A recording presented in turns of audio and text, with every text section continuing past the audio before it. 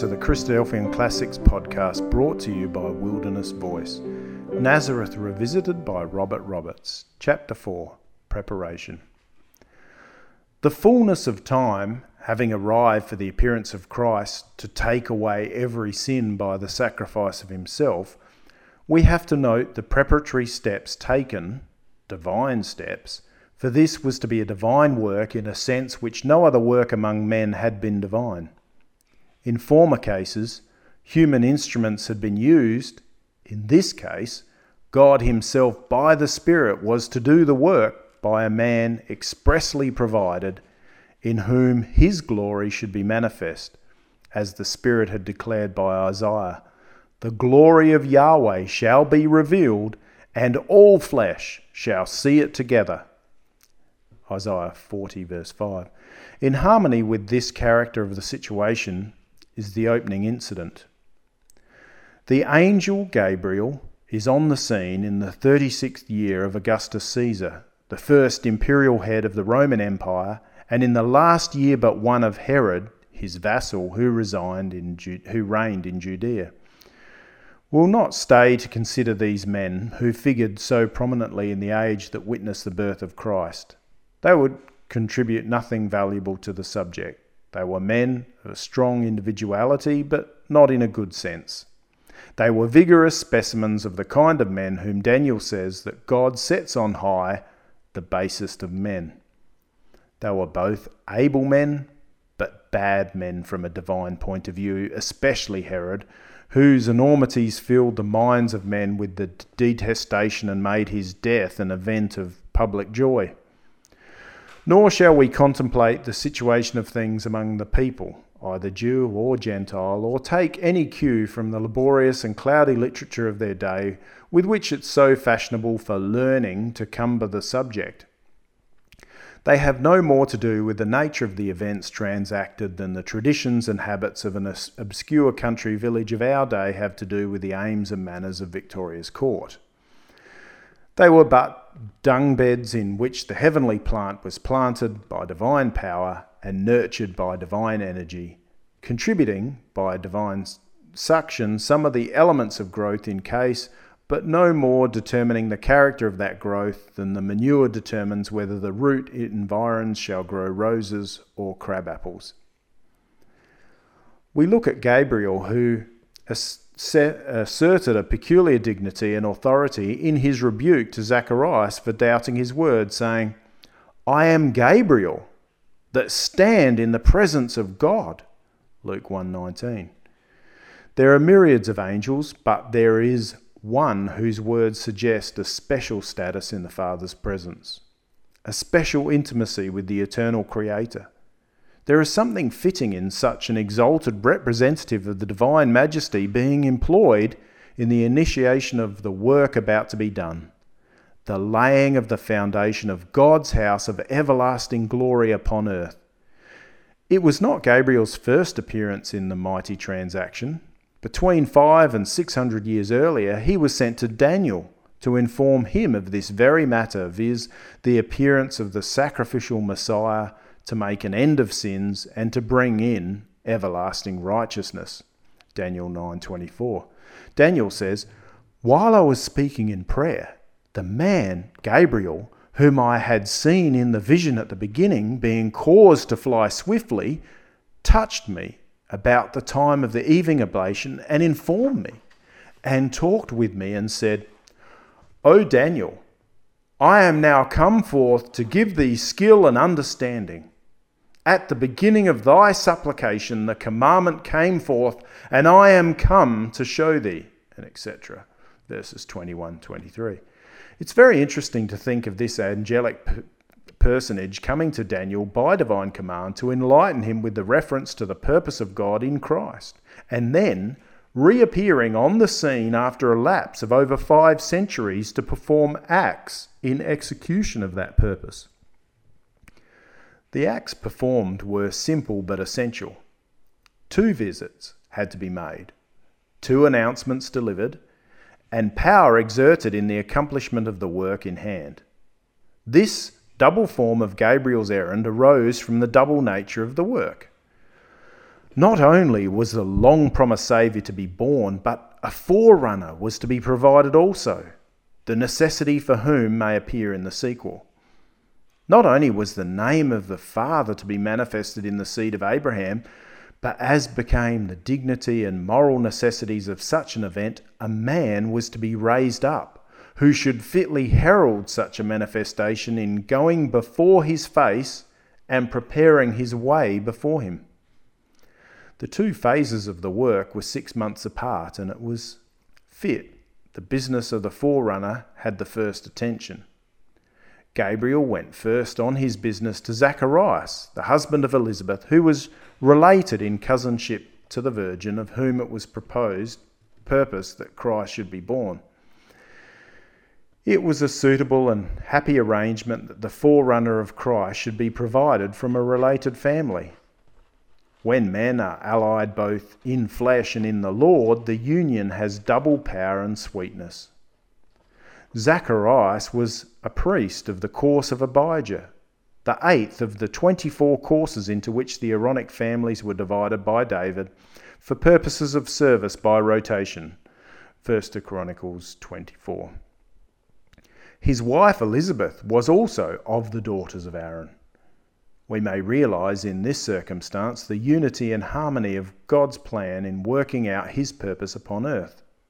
Aaron's family were chosen at the beginning to act the part of God's representative in the midst of Israel. For many generations they had sustained this position, and now, as a new shoot in the heart of the old growth, leading to a new flowering of the divine work in the earth, a branch of that same family, just before the Aaronic priesthood is set aside, is chosen to furnish a man to go before the face of the Lord in the new manifestation, to prepare his way before him. Both Zacharias and Elizabeth were righteous before God, walking in all the commandments and ordinances of the Lord blameless. For a lifetime they had sustained this character. Both were now old and they were childless. Elizabeth's barrenness had been a deep disappointment to both, and had been the subject of frequent petition on the part of Zacharias, Luke 1:13. The prayer was now to be answered, and the barrenness end in the birth of the greatest among the prophets, on which it has to be observed as a frequent, we might almost say a constant, feature in the work of God, that he makes the accomplishment even of his declared purposes wait upon the prayers of his people, and makes use of human incompetences for the execution of his greatest works. Moses in Egypt prays earnestly at the various critical points in the progress of the work of deliverance. Israel's various leaders and judges the same in times of affliction.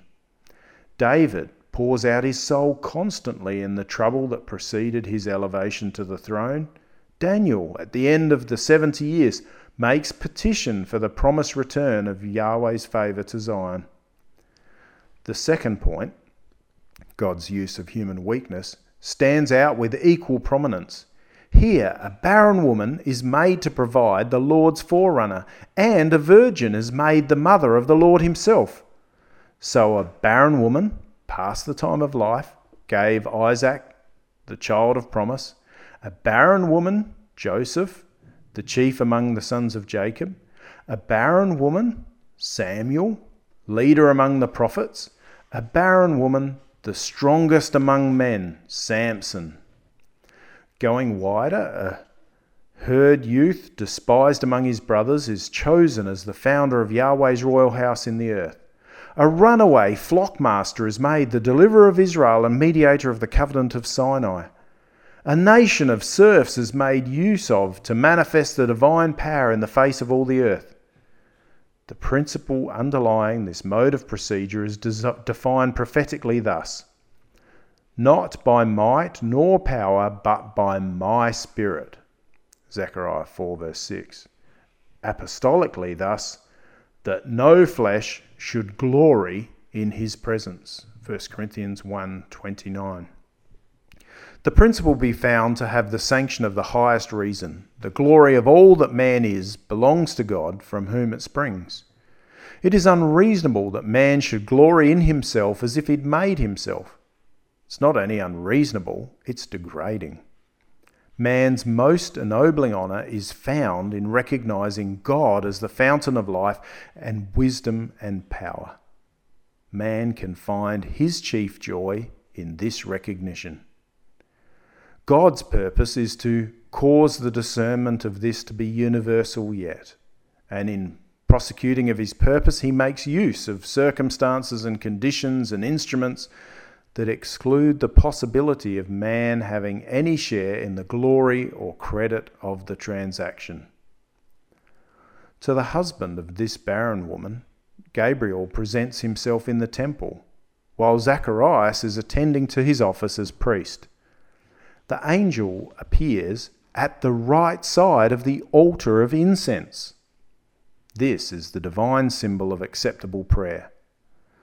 That the angel should appear here to announce the granting of a request is one of those inexpressibly beautiful coincidences of literal circumstance with spiritual analogy with which the scripture abounds. The dispensational importance of the request to be granted adds to its beauty. This importance was beyond all expectation or knowledge on the part of Zacharias, who had asked a son, probably for his personal comfort merely. Thus, God, in granting our request, may give us above all that we ask or think.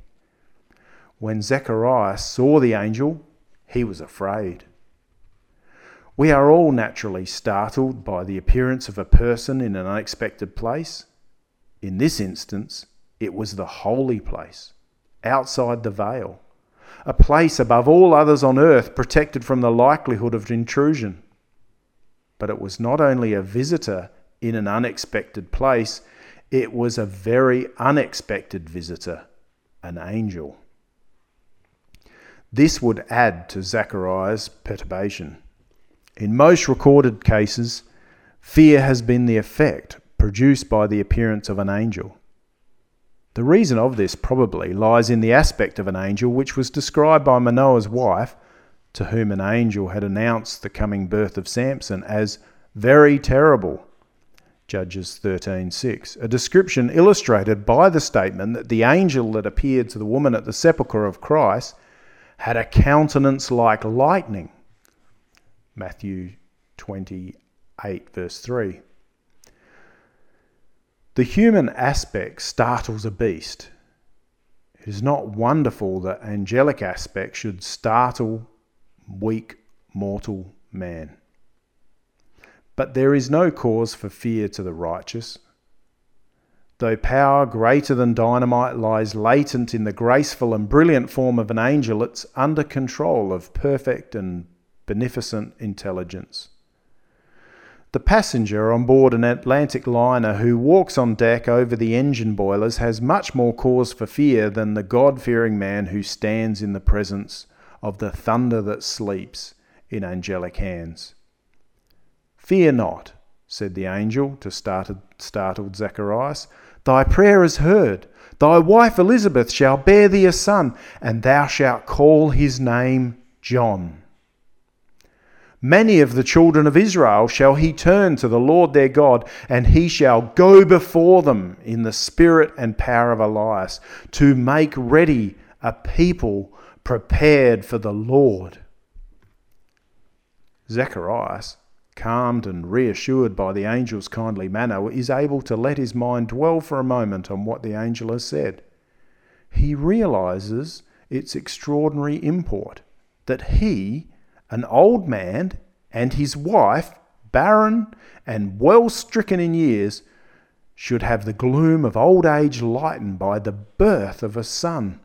And a son too, who should have a mission from the Lord to turn the disobedient from the wisdom of the just, for which he should be qualified by being filled with the Holy Spirit from his mother's womb. It naturally seemed to him incredible. He had been praying for it for years, and yet when his prayer is heard, he's incredulous. How natural is this? It was so in the case of those who prayed for Peter's release.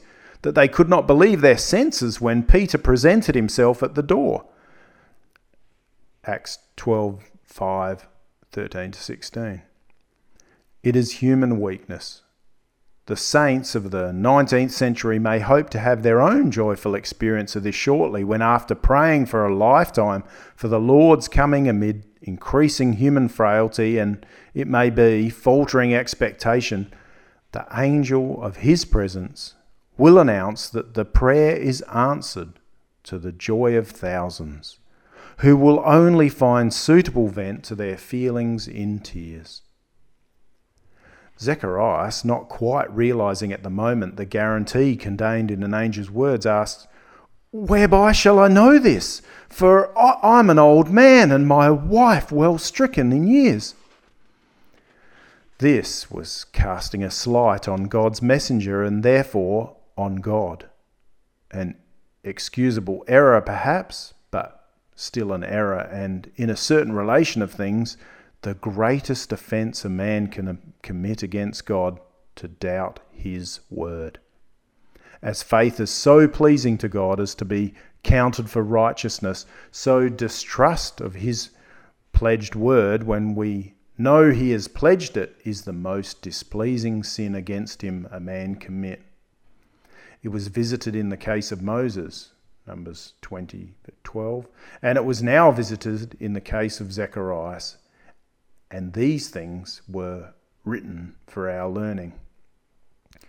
The mode of the visitation was gentle, adroit, and effectual. "I am Gabriel, that stand in the presence of God, and am sent to speak unto thee, and to show thee these glad tidings. And behold, thou shalt be dumb, and not be able to speak until the day that these things shall be performed, because that thou believest not my words, which shall be fulfilled in their season." Thus was Zacharias rebuked, and the verity of the communication authenticated in a very tangible manner at the same time. For when the angel had withdrawn, Zacharias found himself unable to speak, in a situation which made the fact very noticeable. He was executing the priest's office before God in the order of his course, and it was his business, having gone into the temple to burn incense, to go forth now to the people who were waiting in the court outside to pronounce the customary blessing before their dispersal. They were waiting for this. They had to wait longer than usual, for the appearance of the angel to Zacharias had detained him, and the people, who knew nothing of it, marvelled that he tarried so long. When he went out to them, he could not speak to them, though his natural impulse in such a position would be inclined him to overcome any obstacle if it were possible. He beckoned unto them and remained speechless. They understood from these gestures that he'd seen something in the temple which had deprived him of his power of utterance. The people dispersed, and Zacharias retired. This brought to a close the opening incident of the great and glorious work about to be manifested on the earth. Zacharias, having completed his period of service for the time being, departed from Jerusalem to his own house in the hill country of Judea, probably in the neighbourhood of Hebron, if not Hebron itself, which was a priestly city assigned to the sons of Aaron, to whose family Zacharias belonged. Here, without delay, the angel's words were fulfilled.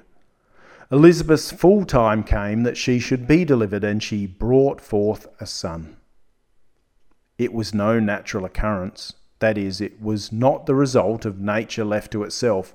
It was a case paralleled with Sarah's, who received strength to conceive seed and was delivered of a child when she was past age, because she judged him faithful who had promised. Hebrews 11:51. It was the incipient fulfillment of the words of God. "Behold, I will send my messenger, and he shall prepare the way before me." Malachi 3:1.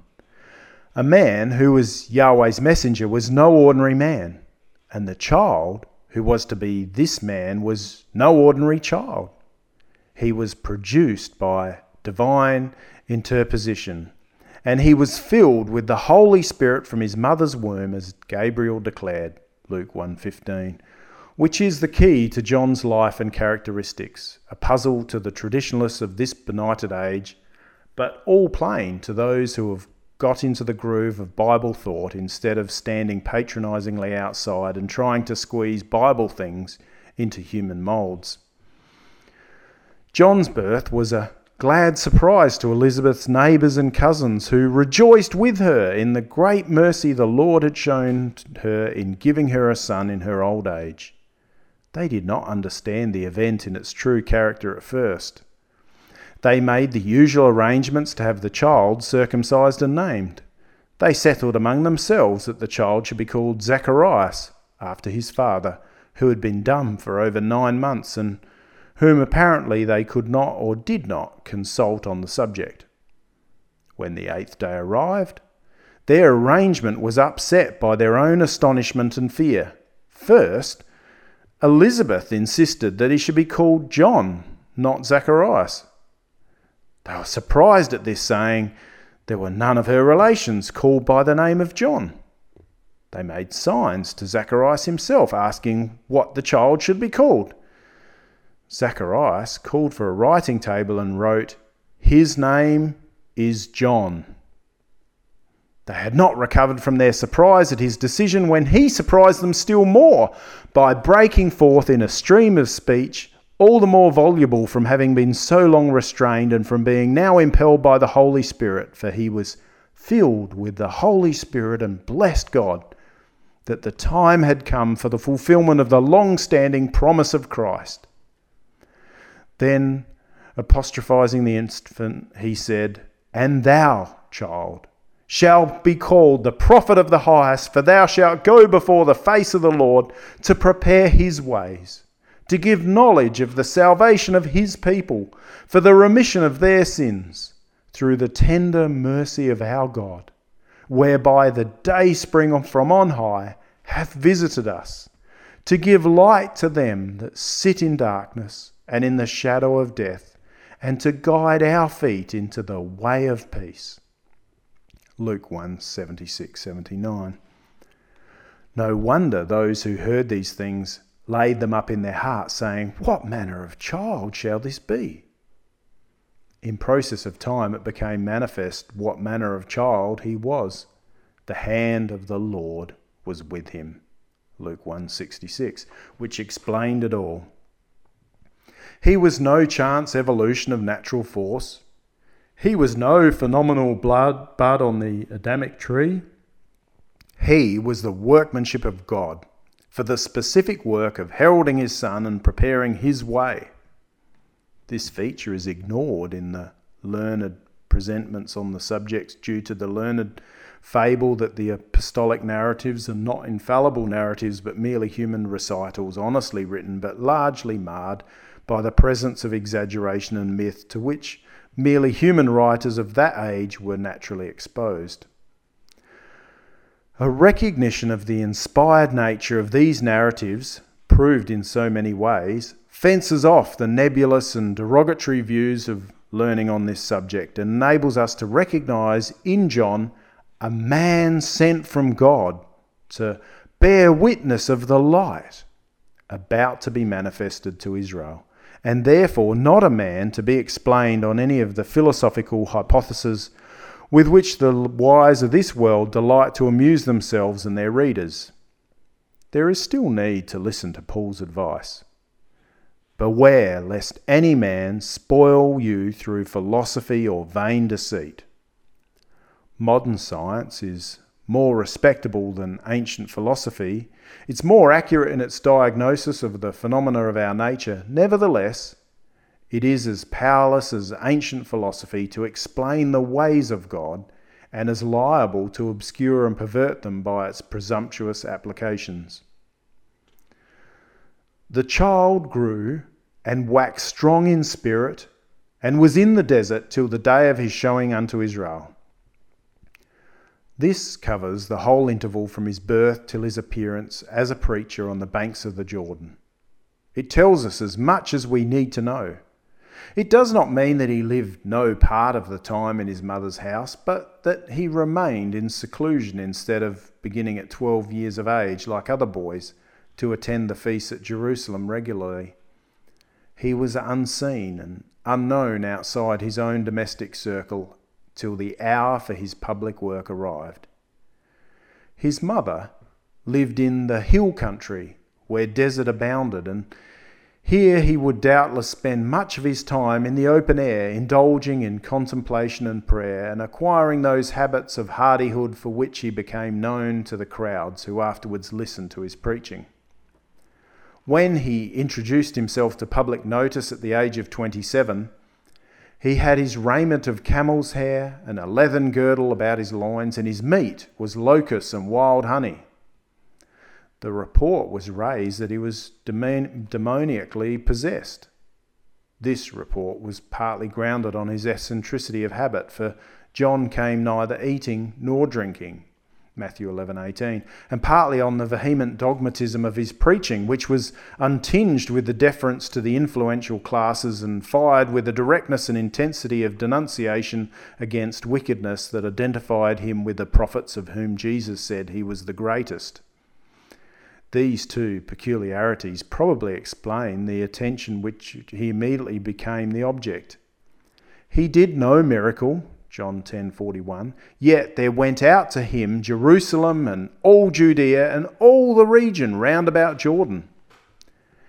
Had his preaching consisted of the incoherent remonstrade of fantasism, ancient or modern, this attention would have subsided. But instead of subsiding, it went on increasing for over 3 years until the leaders of the people were themselves drawn by the popular current to listen to him, and even Herod, the king of the country, felt constrained to defer to his words. Mark 6:20. This fact is proof of a powerful attraction to the work of John. There is no difficulty in discovering the secret of this attraction when the nature of the times is considered in connection with the nature of his teaching. The time specified in Daniel 9 for the appearance of the Messiah was about to expire, and we learn from Josephus and Tacitus that there was a general expectation of Messiah's advent. This would tend to fix attention on John. As a matter of fact, Luke informs us that the people were in expectation. All men mused in their hearts of John, whether he were the Christ or not. Luke 3:15. John also, the other John, tells us that the Jews sent priests and the Levites from Jerusalem to ask him, "Who art thou?" To whom he answered, "I am not the Christ." John 1:19-20. This general suspense and anticipation would dispose the people to attend to a teacher so emphatic and peculiar. The nature of his teachings would rivet the attention excited by his peculiarity. He commanded them with authority to repent, to turn from their sins, and to submit to baptism at his hands for the remission of the same. With this command he associated two solemn intimations. First, that judgment was impending on that generation. The axe was lying at the root of the trees, and every tree failing to bring forth good fruit would be cut down and cast into the fire. And secondly, that the coming one was among them, about to make his appearance, whose fan is in his hand, and he will thoroughly purge his floor and gather his wheat into the garner, but he will burn up the chaff with unquenchable fire. John 1:26, Matthew 3:10-12. It's not surprising that such teaching, delivered with the fervour and fearlessness of divine authority, should arrest the attention at the time when moral earnestness had been killed by punctilious and hypocritical ritualism, and when the public mind was in the tension of a justly founded expectancy. His style was an acceptable contrast to the mumbling formalisms of the scribes who, like the clergy of the present day, were intoners of word forms in which they had no faith. It would be pleasing to the lovers of righteousness to see him turn on the Pharisees and Sadducees as he did when they at last ventured furtively to follow the crowds in their eager attendance of John's preaching. O generation of vipers, who hath warned you to flee from the wrath to come? John anticipated their claim on the score of Abrahamic descent. Think not to say within yourselves, we have Abraham to our father, for I say unto you that God is able of these stones to raise up children unto Abraham. The context supplies the explanation of John's apparent brusqueness. He said, Bring forth fruits meet for repentance, implying that they were not fit subjects for the remission of sins. Remission of sins is offered only to those who confess and forsake their sins. The Pharisees and Sadducees were not in the mood to do either. They were in the state afterwards described by Jesus, outwardly righteous, but in their hearts and lives, as God estimates them, full of iniquity. John, as a man by whom the Spirit spoke, was able to address words which, though extremely harsh, were perfectly suitable to their state. To those who came with sincere desire to know God's will, that they might do it, he spoke in terms of instruction. The people asked him, What shall we do then? He answered and said to them that he that had 2 coats, let him impart to him that had none, and he that hath meat, let him do likewise. Then came also the publicans to be baptized, and said unto him, Master, what shall we do? And he said unto them, Exact no more than that which is appointed to you. And the soldiers likewise demanded of him, saying, And what shall we do? And he said to them, Do violence to no man, neither accuse any falsely, and be content with your wages. Luke 3:10-14. It has been a difficulty with the learned why John took such an extreme and authoritative attitude, particularly why he baptized with water. Much labour and ingenuity have been expended for the purpose of showing that baptism was orientally practiced as a religious rite before the days of John, from which it is argued that John, whose fervour is attributed by this class to his emulation of his eremite asceticism of the first century, adopted it from his predecessors. There is not the least room for this idea or for any uncertainty on the point when men accept the apostolic count, and that is, if not accepted, there's no reason for attaching value to any account, for all other literature on the subject, ancient or modern, is hazy and incoherent.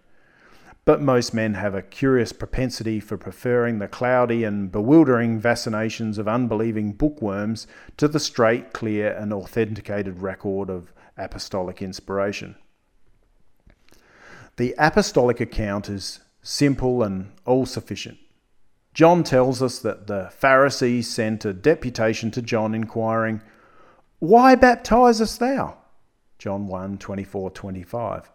The very question of the modern literati. John's answer set the question at rest forever. The pith of it is contained in verse 33. He, God, sent me to baptize with water. With what object, John? This is also settled. After me cometh a man who was preferred before me, for he was before me, and I knew him not, but that he should be made manifest to Israel. Therefore am I come baptizing with water. Verse 30-31. John's baptism was therefore part of the work God gave John to do. He did it because he was sent to do it and commanded to do it. He was commanded to do it because the word of God came to him, conveying the command as distinctly and directly as that same word came to Moses and all the prophets. Not by the will of man, as Peter informs us, but holy men of God spake as they were moved by the Holy Spirit. The very date of the coming of this word is exactly supplied. In the 15th year of the reign of Tiberius Caesar, the word of God came unto John, the son of Zacharias, in the wilderness. Luke 3, verse 1. His baptism, his burning words, and commanding manner are all explained by this. He was the Lord's messenger, specially raised up and equipped, filled with the Holy Spirit from his mother's womb, and sent forth at the right moment in the spirit and power of Elias to do the work of preparing the way of the Lord.